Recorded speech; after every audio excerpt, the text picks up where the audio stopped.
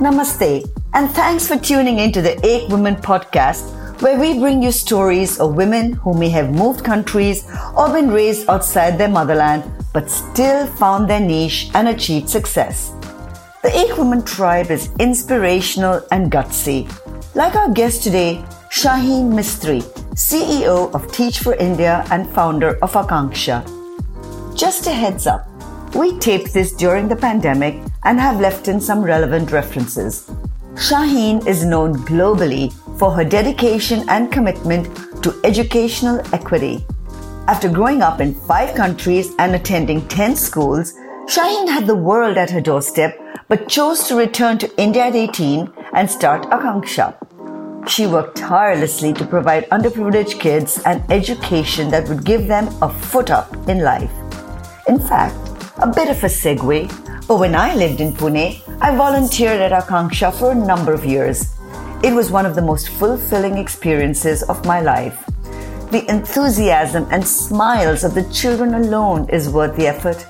Shaheen went on to found Teach for India in 2008, serves on several boards, was named a global leader for tomorrow at the World Economic Forum, and is the recipient of many awards.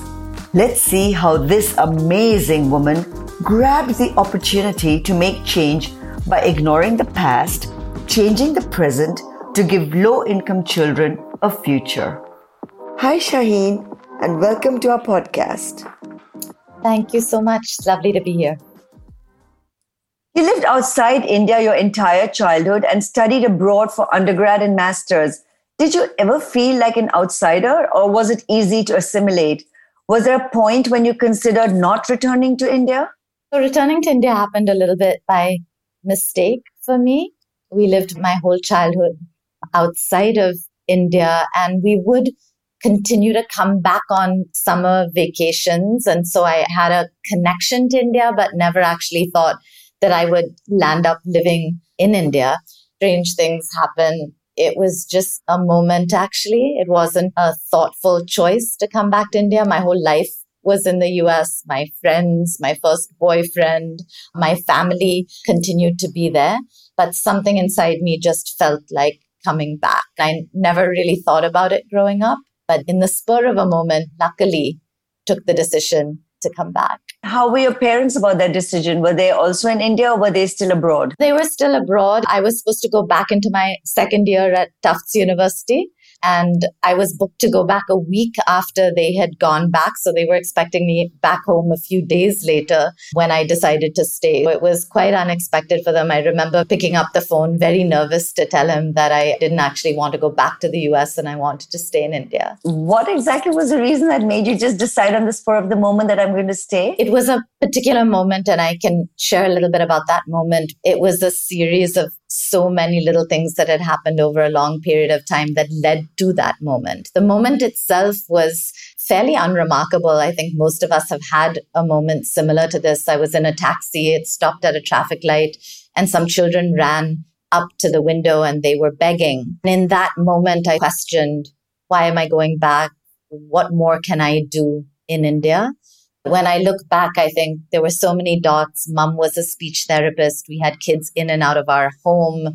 I had been volunteering since the age of 12 with children and with animals. So I think there were a lot of seeds planted over a long time that led to that actual moment and saying, yes, I think it makes sense to stay. The Parsi community is known for philanthropy, so your career choice was probably sealed into your DNA. As you were growing up and going to attend schools in all these countries abroad, how was your experience? Was it easy to assimilate? Did you feel like you were different from all those children? And did you have any adapting method? I grew up as a very, very shy child, very disciplined, always did what I needed to, mainly out of fear, less out of passion for being in school, honestly, and never really felt like I fit in completely. But I don't think I was that aware of that either.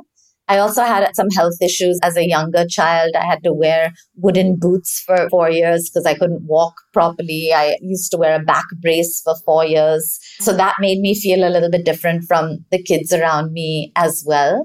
But overall, I just feel I had a really happy childhood, lots of different experiences, lots of travel, lots of animals animals are very close to my heart. So lots of pets, a wonderful, very nurturing family, lots of extracurricular activities. But yeah, something felt missing. I wasn't able to quite put my finger on it growing up.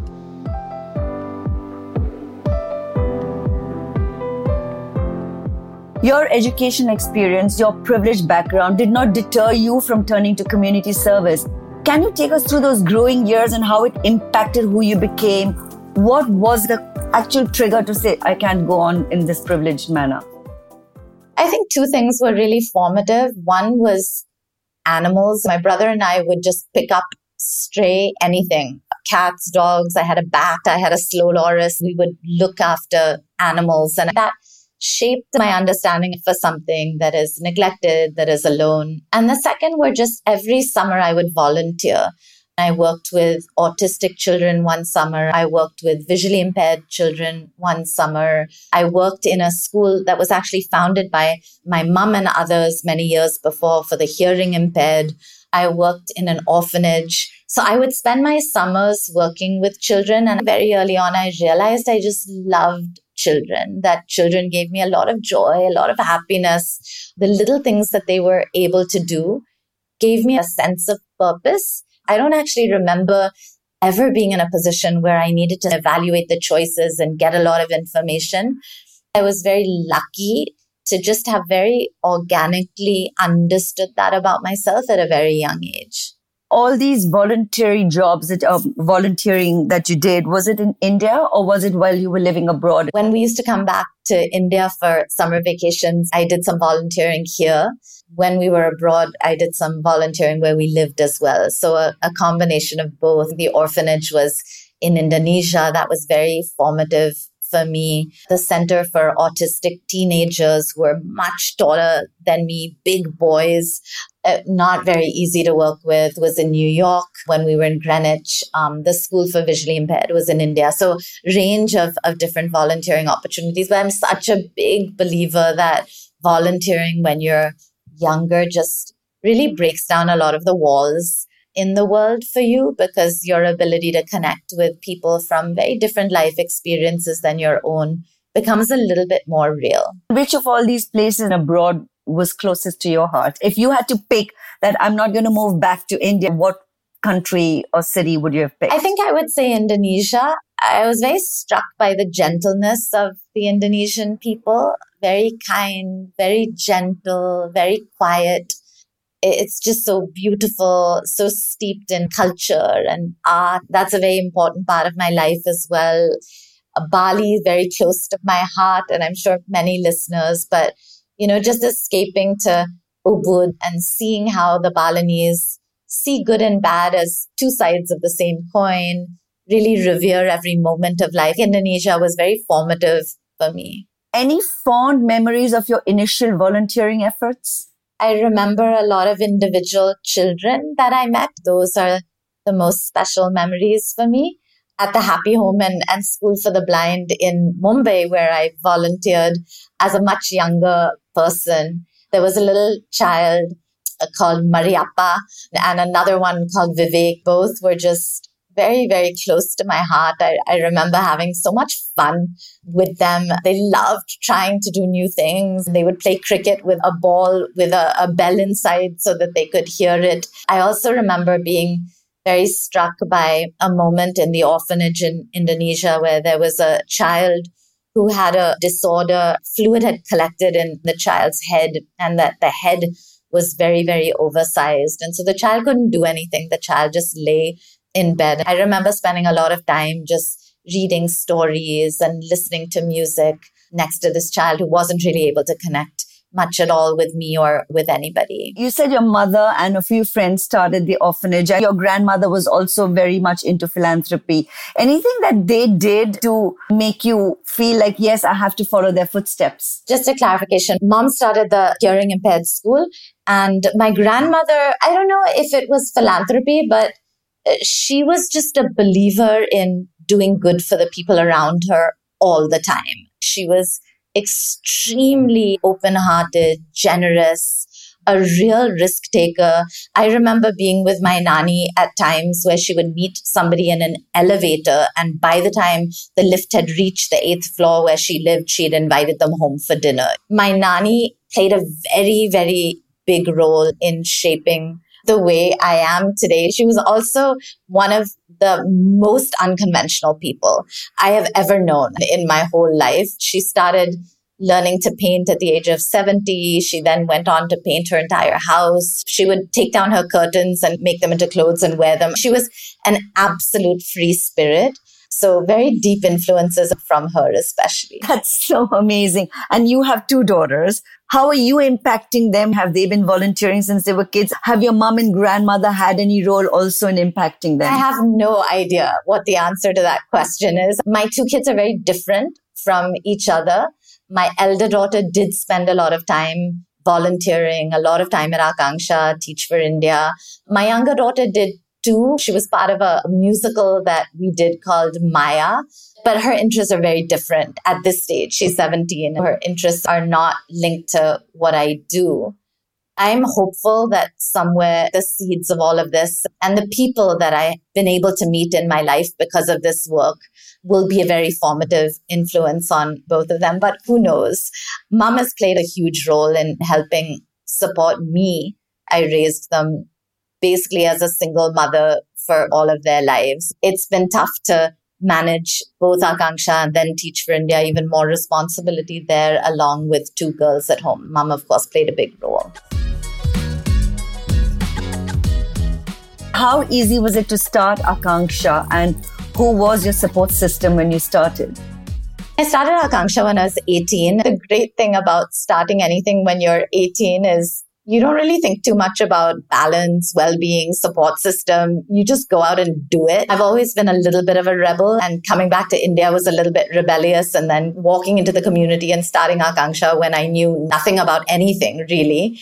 There was such a need to go back to my parents and say, see, I made the right decision. I've done the right thing. Most of it I just figured out on my own.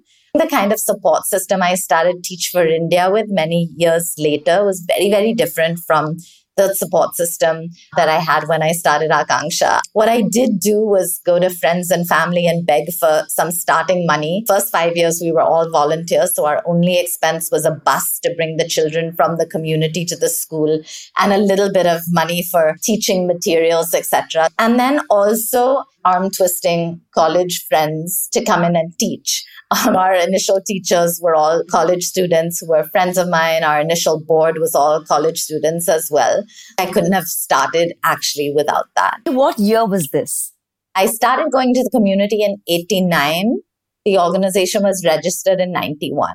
It was something that nobody had done before. So it was completely out of the box thinking. What prompted you to think about this kind of a model? When I started, it wasn't about starting an organization or building it into something big. There was no business plan. If I were to be fully honest, it was just a desire to teach kids. That's when I was trying to get other college students around me to teach as well, who I felt had a lot of time, a lot of potential, and just weren't using it towards India's development.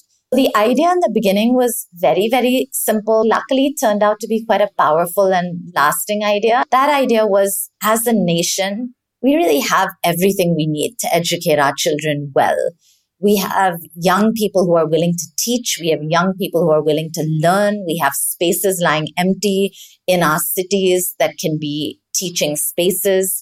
We have financial resources that we can mobilize. How do we bring together available resources to be able to give a really good education to all kids? And actually, when I started, it wasn't even really about education. It was just about thinking, oh my gosh, like I grew up with a childhood where I had so much. I felt so safe to explore and try new things. I was allowed to be a kid. And when I looked around at children in the community, the initial thing that struck me was they don't have a chance to just be kids. They don't have a chance to just come in and have fun and engage with learning and play games and have just a good time together. So the initial idea was just that. Can we create a space that we can bring kids to every day where they can just escape for a few hours and be children. We realized very soon that learning was the most powerful enabler of that. I did volunteer at Akanksha in Pune for, I think, about 5 years. I taught something called Totorobics. It's just a fun thing for kids. I then switched to reading with Akanksha kids. Your whole point was about emphasizing the English also. What prompted that? It was a lot of conversations with parents in the community saying, what do you really want for your kids? Several themes came back. We want good health care. We want water. When I started, there was no running water at all in the community. We want education. And when I double-clicked with them on like what kind of education, a lot of what they said was, we want our kids to have the opportunity to go to college and get a good job. And we see English as being a really important avenue for that. So that was the main reason. The second reason is it's what we could give, which perhaps other stakeholders in the child's life were not able to give. We were able to teach them this additional skill of English because we spoke it fluently. I've always been a huge believer that children need their mother tongue, but that English as a skill in today's world is very important for kids. Year after year, when we asked our kids, what did Akanksha really give you? English was one of the things that surfaced the most. English gave us the opportunity to access opportunities that we would not otherwise perhaps have had access to. That's so true. That is the language that unites the world.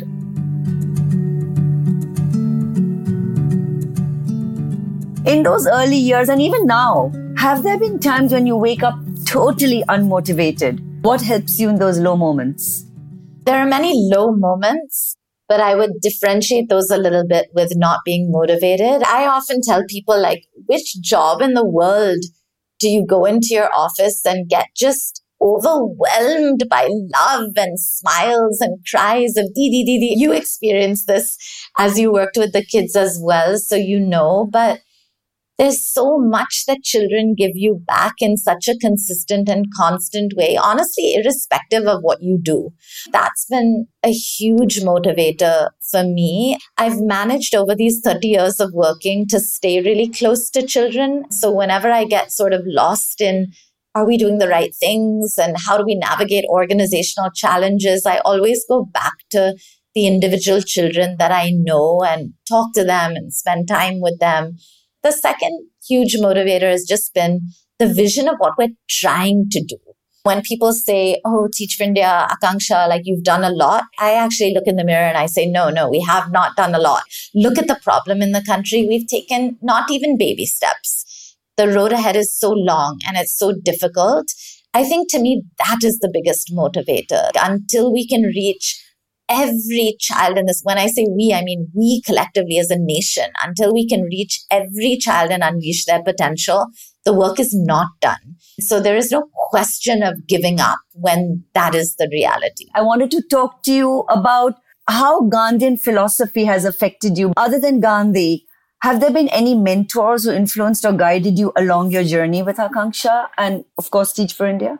I love this question. I think Gandhi was one of the most extraordinary human beings for like 100 million reasons, but mostly because I don't think I've ever known of another person who so deeply lived what he believed. You may choose to argue with what he believed, but his alignment of head, hand, heart was unbelievable. And so, yes, his thinking has greatly shaped me. He continues to be a huge role model for me. The way that happened is also interesting for me. I happened to take a group of Akanksha kids many years ago to Ahmedabad, to the Sabarmati ashram. I came across an organization and a gentleman called Jayesh Pai, who today is one of my biggest mentors and sort of the closest example that I have in today's world of a living Gandhian. Jayesh Pai lives just trying to make things better in the tiniest ways for the people around him every single second of his life. It's remarkable to see that. That was where my journey started, with saying maybe my life's mission is providing an excellent education to every child. But what about the journey of getting there? And what can I do in the moments of my life to make myself a little bit more of the human being that I want to be? that whole experience with the Ahmedabad ecosystem and through Jayesh by the many friends I met who are doing the most remarkable things, from experimenting with a gift economy to writing music videos and gifting them to the world, just the most exceptional human beings. That deeply shaped me.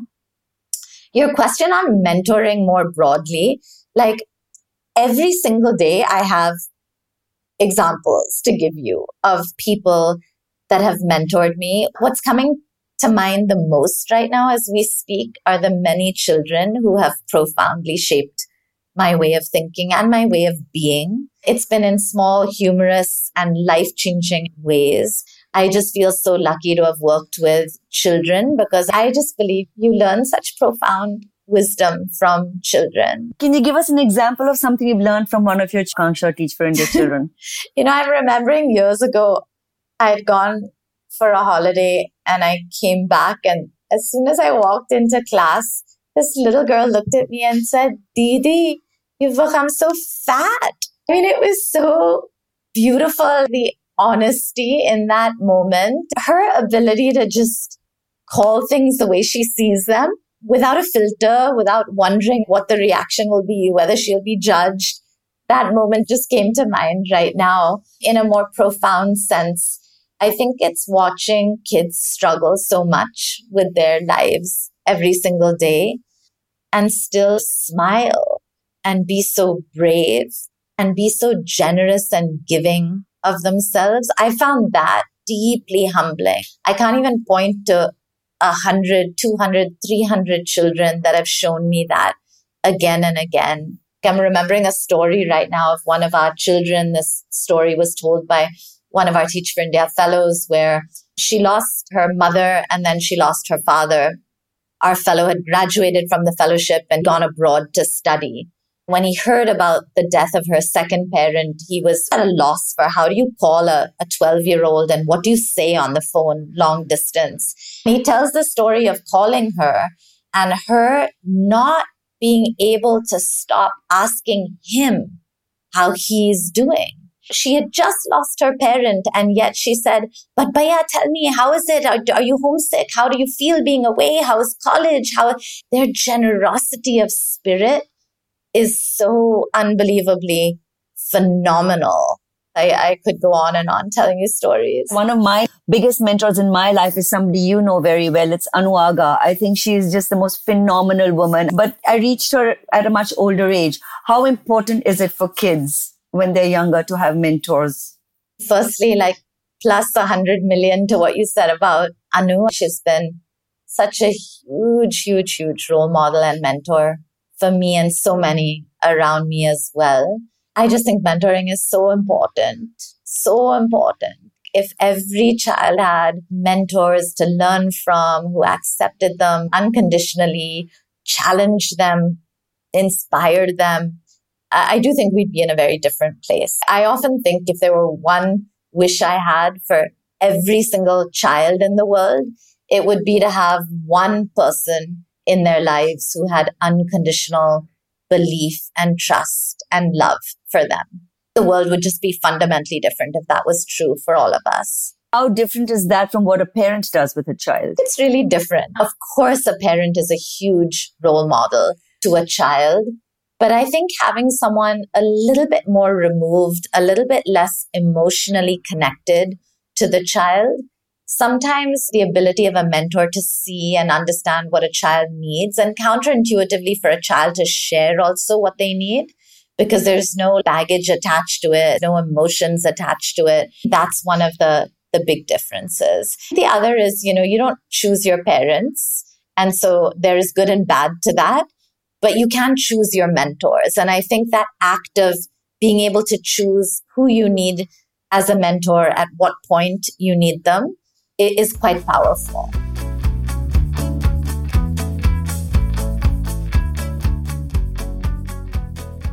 You've been a mother to thousands of children at Akanksha and TFI, and you have your own 2 children. How different has it been juggling being a single mother to your kids and mothering all these other children? How have you balanced it?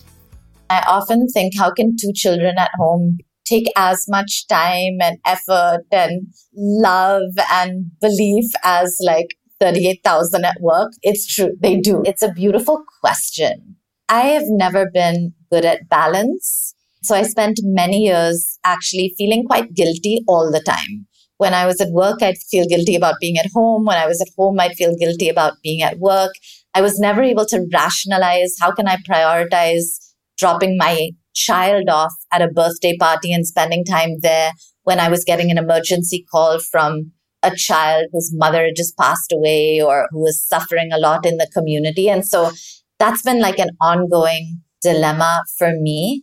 At some point, I just let go of the guilt. It's just so unhelpful. Like intellectually, it's so unhelpful. It's not helping anybody. It's not helping me, my kids, my work.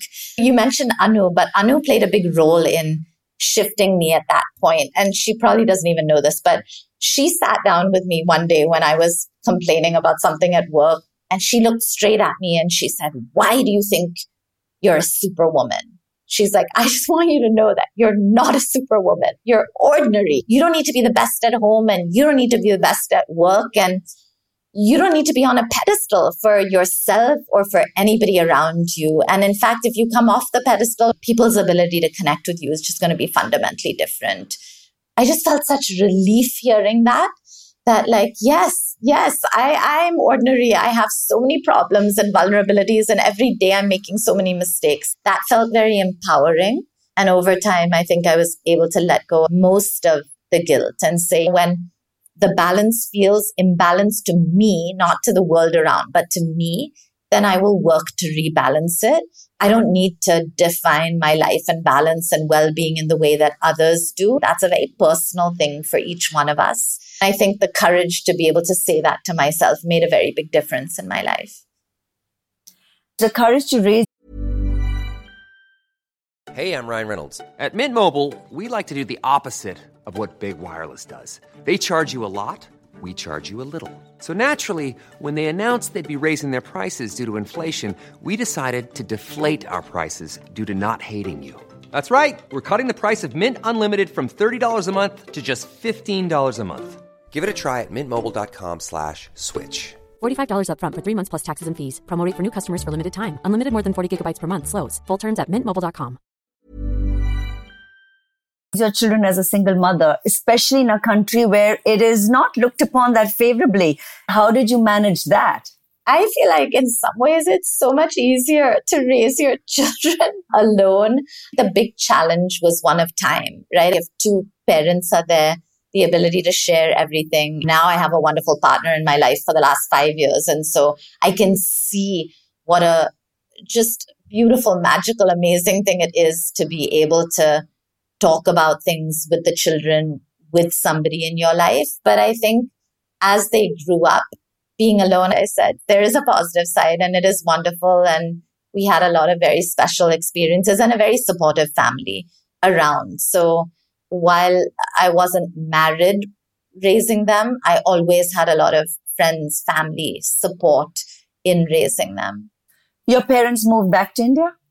They did a few years after I did, very close by. And so that made a huge difference.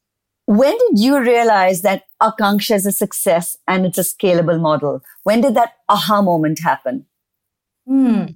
Success is relative, but I think when we saw that kids were excited to learn and were actually learning, and when we saw that the volunteers and staff and teachers that worked with them were also excited and also learning and changing, that has been just really beautiful. I think a lot about why I do what I do. It is education, but it's much more than education. It's really about believing that we have very little clue, most of us, about the depth of our potential and our capability and our capacity to love and give. And I think children and the adults that worked with them, discovering that about themselves, that, oh my gosh, like I'm capable, I can do this. I'm a unique person. I have gifts that matter. That to me is a scalable idea. And what the model and how the model shifts and changes, that's all secondary. But that idea that like potential has to be unleashed. We need to keep doing whatever we can to be able to do that. That really mattered. Where is Akanksha today? Akanksha moved from when I started it. It was an after-school model for children that either were not in school or were in schools and learning very little. And then 10 years down the line, it morphed into a full school model where Akanksha actually runs K through 10 schools now in partnership with the government across Mumbai and Pune. These schools are doing absolutely beautiful things for children. Graduation rates are almost at 100%.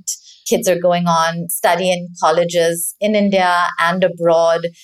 More than that, kids are growing up with just really solid value systems that they develop step by step over time. They're exploring their passions. That really is what Akanksha is doing, running really excellent, high quality schools that are taking children whose demographics might have determined their destiny and say, no, that's not going to happen. I remember volunteering at a Vidyaniketan school and being blown away by how clean the school was, amazing facilities, the computer room, the way the teachers were set up, the whole extracurricular activities that happened. I forced my son to volunteer and talk to them about basketball and rap and stuff like that. I was just so amazed. It could have been a school that I could have sent my child to. Yeah, my hope is that one day every child gets a school like that. In 2006, you met Wendy Kopp of Teach for America. Was that a planned meeting? Was it destiny? How did it transform you? That was destiny. At Akanksha, we had 4 Teach for America alumni who had come and volunteered. All 4 of them didn't know each other. They just happened to have volunteered at Akanksha. I happened to meet all 4 of them at different points in the year. And I was really, really struck by these alum. The kind of passion for educational equity that they communicated, what they were doing. I was just intrigued. And I said, let me find out more about this organization. So when I was in New York, I just did whatever I could to get a meeting with Wendy. I walked into her office and I said, Wendy, I said, India needs something like this. Not thinking that I wanted to be involved in it. I was very, very happy at Akanksha, but really believing that India needs something like this. And we need a program where our brightest, most committed young people stand up and address educational equity, and not as something passing, but as a career and as something that's going to eventually change the system. I got the meeting. I picked up her book, I think 24 hours before the meeting, read it cover to cover through the night, and walked in and met her. She was sort of intrigued. I left, came back to India, wrote to her, and she wrote back saying, Shaheen, it was a great idea. I, in fact, even broached it with my Teach for America board. And they said, Wendy, there's too much work happening that needs to happen in America. Please forget about this idea. And I said, no, I don't want to forget about this idea. So I went back a month later and I met her again. And this time I said, Wendy, just come to India. Just visit and just see if you think an idea like this is feasible. And she came. I remember Anu was with us at the time, and we walked into municipal schools with her, and we took her onto college campuses, and we said, do you think this idea of college students after they graduate spending 2 years full-time teaching in some of the poorest schools, would it work in India? She left, and what she said before she left was, I came to India really prepared for the many differences. What I was not prepared for were the many similarities. And she said educational inequity is endemic across nations. She said the idealism of young college students is again common across contexts. She said the need for education is common. She said this can happen in India. That's when we started planning. I told her that I would just help her plan the idea. I never thought that I would actually step in and do it. And the reason I actually stepped in and did it was because we couldn't find a CEO. If we had waited any longer, we would have had to lose a whole nother year. And so Wendy just said, step in for a year. You can always go back to Akanksha. And that's why I got into it. Oh my God, it's such a beautiful story that you made me tear up. It's just so touching. We need things like this. We need this to happen for India. What was different about launching TFI as compared to Akanksha? I don't even know if you can compare the two. They are different, but they're not. For me personally, what was different is when I started Akanksha, it was a little bit about me. I loved kids. I wanted to teach. I wanted to do what I felt passionate about. When I started Teach for India, the question for me had changed. There was a much deeper responsibility to do this at scale because I had seen the impact on children. So the question really wasn't, what do I want to do next in my career? What needs to be done?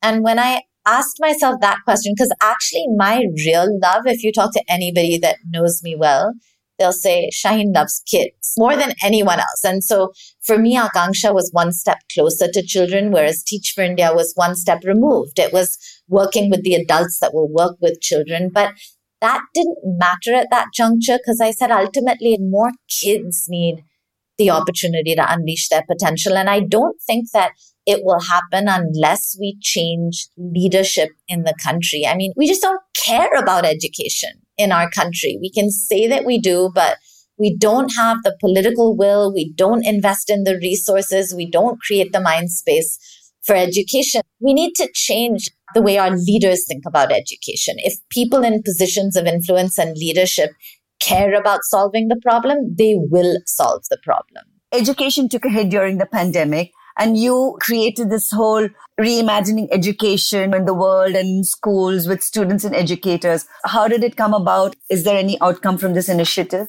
The important thing to remember is India was so behind in education even before the pandemic struck. We were already at a place where 60% of our kids were not able to read by grade 5, do simple math. 70% of our kids were falling behind from grade 3. And then you compound that with issues of child safety, child protection.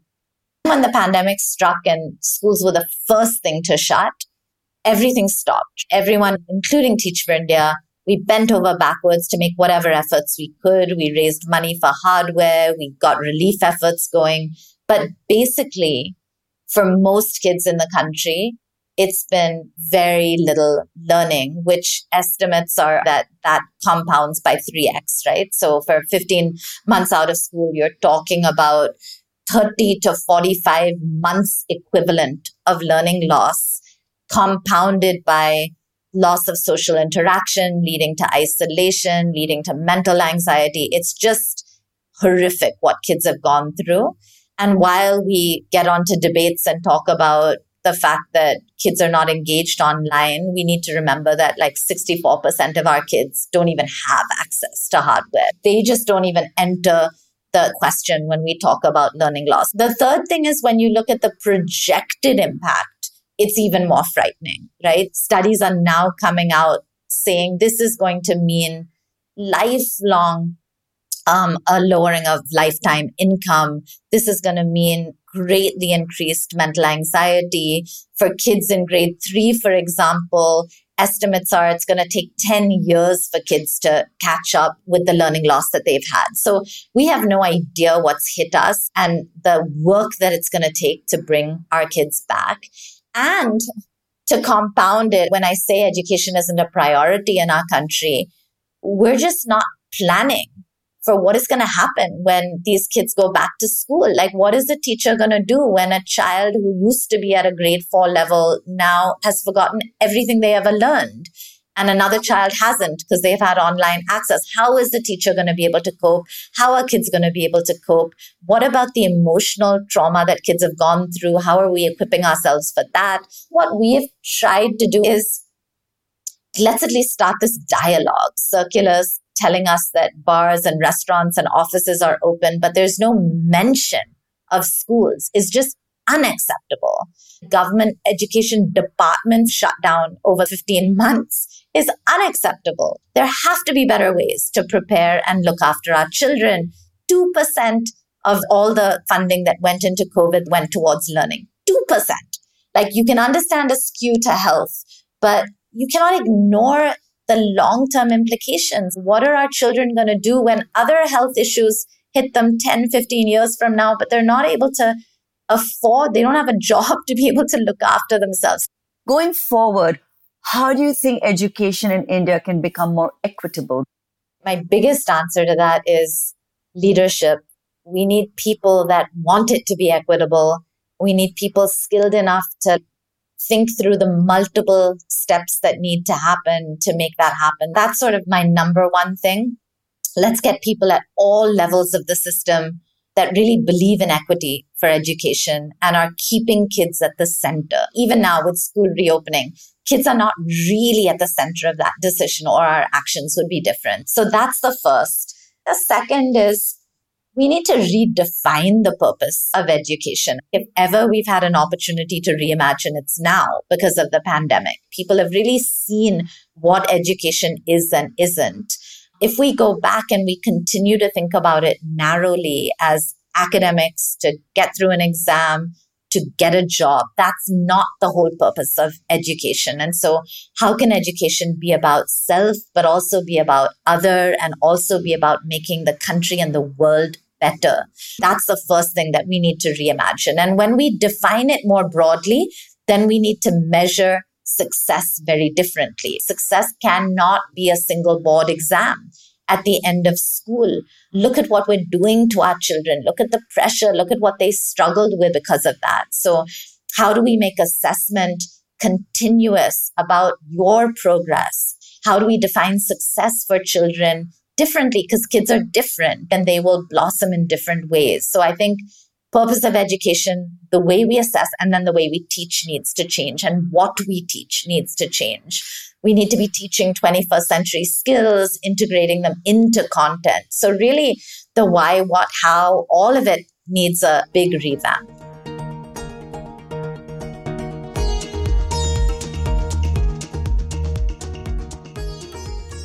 India believed in education. If you go back into ancient India, there was that Pathshala system of learning about life skills, not just the academic skills. This is something else that I think about. How has gender played a role in TFI and Akanksha? How do you make sure there's equality there? And how is it going to impact girl children in schools? Yeah, it's so heartbreaking when you see what our girls and their mothers go through. I don't know where to start even with this. We did a beautiful program at Teach for India called the Kids Education Revolution. We had lots and lots of students talking about what they felt passionate about. It was just heartening to see that the number one issue that they were raising as young women was gender and gender equality. I do think there's been a trickle down from me to our girls, and they are speaking out and they're much more aware than they ever have been. And that's very exciting. At the same time, I think we need to be educating our boys as much, if not more, than our girls, because ultimately, if girls are empowered, but the mindsets of the men around them don't change, it's very, very, very tough for them to break out of it. And so how do we bring conversation, dialogue to our boys and our girls around all of this? Not just around gender, but around the whole gamut of rights, the whole gamut of values that are enshrined in our constitutions. We've finished writing a beautiful curriculum called India and I. The idea of it is to take the 4 values enshrined in our preamble of our constitution and say, what does practicing liberty look like if I'm in 3rd grade? What does fraternity mean if I'm an 8th grader? What does justice look like? And so encouraging dialogue, real case studies, activities, social experiments with our kids when they're young, I think that will shape them very differently. I can't imagine that kids coming out of a system like that will treat women badly. My great hope is that they will not. A school in Kanpur study hall was given an award by Michelle Obama for case studies, doing something to make sure that boys also understand how to deal with girls. I think more and more educators like you in India are speaking a different narrative. So hopefully things are going to change. It's going to be a long haul.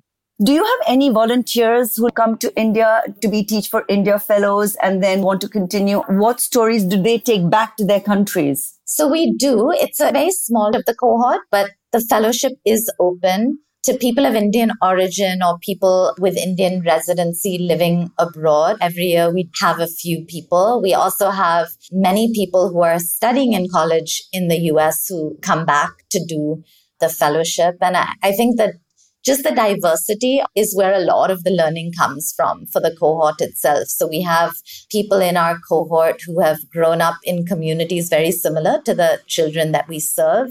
And we have high income fellows who have lived abroad, had a very privileged existence, want to give back. And across the spectrum, there is diversity in the cohort.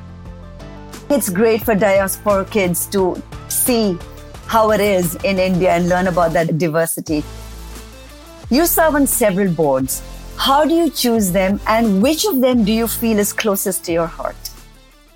I guess Akanksha still, because I'm completely not involved in Akanksha operationally, and life comes full circle. A Teach for India fellow from our first cohort today is the CEO of Akanksha, and Saurabh is just doing a fantastic job there. So operationally, I'm disconnected, but I do play the role of a very active board member. I'm always accessible to anyone who needs me at Akanksha. So I think that'll always be close to my heart. One, because I founded it, but also because just good schools for children that need it are, I think, the most important thing in the world. So feel very close to Akanksha's continued mission. And what of the many awards that you've been given is closest to your heart? I have a bit of a funny take on awards. They really give me a complex, because every time I get an award or recognition, for me, it's a reminder of actually how little I've done and how long the road ahead is. The second part is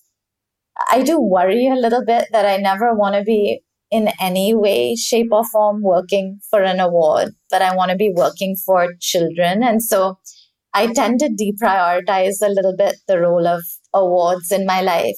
Having said that, I think the Jamanlal Bajaj Award was really special because it came with a trip to Gujarat where we were able to understand a little bit of his philosophy, reconnect with Gandhi, visit another ashram where Gandhi was. And so I thought the way the whole award was done was extremely beautiful and thoughtful. And more meaningful to you. How does Shaheen Mistri stay grounded?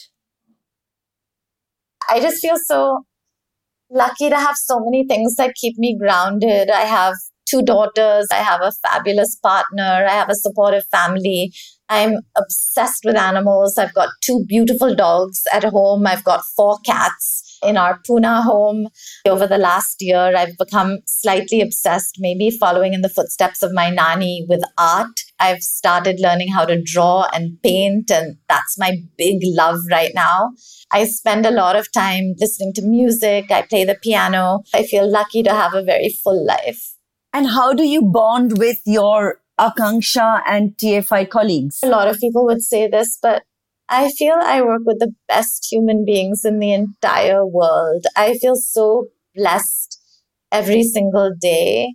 They are my heroes. Like the things that they do, visible, invisible, every single day with so much love and so much passion, is just so inspiring. So yeah, I just feel humbled by the people that I work with. I'm still very close to many of my Akanksha colleagues from 30 years ago. Many of them are doing the most incredible work today as well. It just feels like a second family.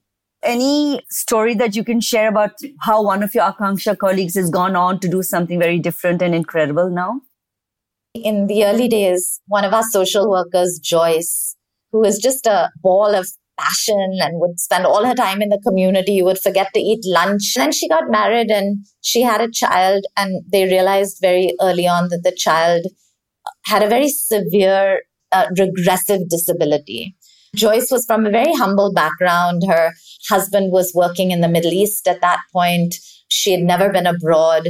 And she said, I'm going to just find a way to get to London, because I know that for Rachel, her daughter, who today is not able to eat, not able to walk, very, very severe condition, she said she's going to have better opportunities there. And I was thinking, like, how, Joyce? How are you going to do that? But she found a way to get to London. And not only did she make a life for her daughter, but she chose to work with children and adults in trauma herself. So she spends all of her day hours supporting others in trauma. And then she comes back. Rachel needs attention every single minute of the day and night. She just stands out as such a heroic example of compassion to me. I could give you so many examples, so many. When you go away on retreats with your TFI team, is there something that has happened on any of these retreats that has really inspired you or motivated you? One retreat stands out in particular where we were in Ahmedabad with our leadership team, and we decided to go on a padyatra and just walk without any money for 24 hours. We said, if people look after us, they will, and if they don't, they won't. And we walked and walked and walked, and it was 10 o'clock at night and we were not able to find food. We were in a very crowded fruit market, and we stopped to ask one of the fruit vendors for some fruit. He looked at us. We were a group of 14, and he said, come with me. And he took us to this little restaurant on the first floor, and he said, I'm buying all of you dinner. It was the most incredible experience and just such affirmation of the goodness in the world and our ability to ask and for the universe to provide. We went on to sleep on the road that night, and we were sleeping right next to a group of people that were actually doing drugs at night. There were mosquitoes all night, but we woke up the next morning feeling so liberated that we tried to step into the shoes of other people. It was one of my most favorite leadership experiences. Shaheen, more power to you. I don't know if I could have ever done that. As much as I wish I could understand and absorb how the other side lives, hats off to you for doing something like that. Where do you see your future? So Teach for India is just going through a planning of our next phase. We're almost 4,000 alumni leaders now working at all levels of the system. We want to grow that to 50,000 leaders in the next 10 years. So scale is a big part of our plans. We have all these wonderful new programs. We want to start a fellowship for students as well as for fellows. So I see myself here for a while to help get that plan off the ground. I also feel giving power to students, making them partners in the system is very, very, very close to my heart. And so I see a lot of my time and energy being spent there in the future. That's the immediate future. But I think, again, I hope the question that continues to ground me is, where am I most needed? And that I have the courage to follow that question to wherever I need to go. That's an amazing decision. I have a rapid fire round for you. Bombay or Pune? Bombay. Ashoka Fellow or Global Leader of Tomorrow? Ashoka Fellow. St. Xavier's College, Mumbai or Tufts, Boston? Xavier's. The book Grey Sunshine or Redrawing India? Grey Sunshine. Favorite city? Right now I'm thinking of Bali, but many favorite cities. Favorite cuisine? Italian. Your favorite teacher role model? My friends Rajshri and Anjali, two of the best teachers I've seen. Your favorite leisure activity? Art right now. Shaheen, I want to thank you for sharing your story with the EkWomen community. For our listeners, you can catch this and other episodes on our social media handle at EkWomen Global on YouTube, Twitter, Instagram, and Facebook. Namaste. Thank you so much for listening.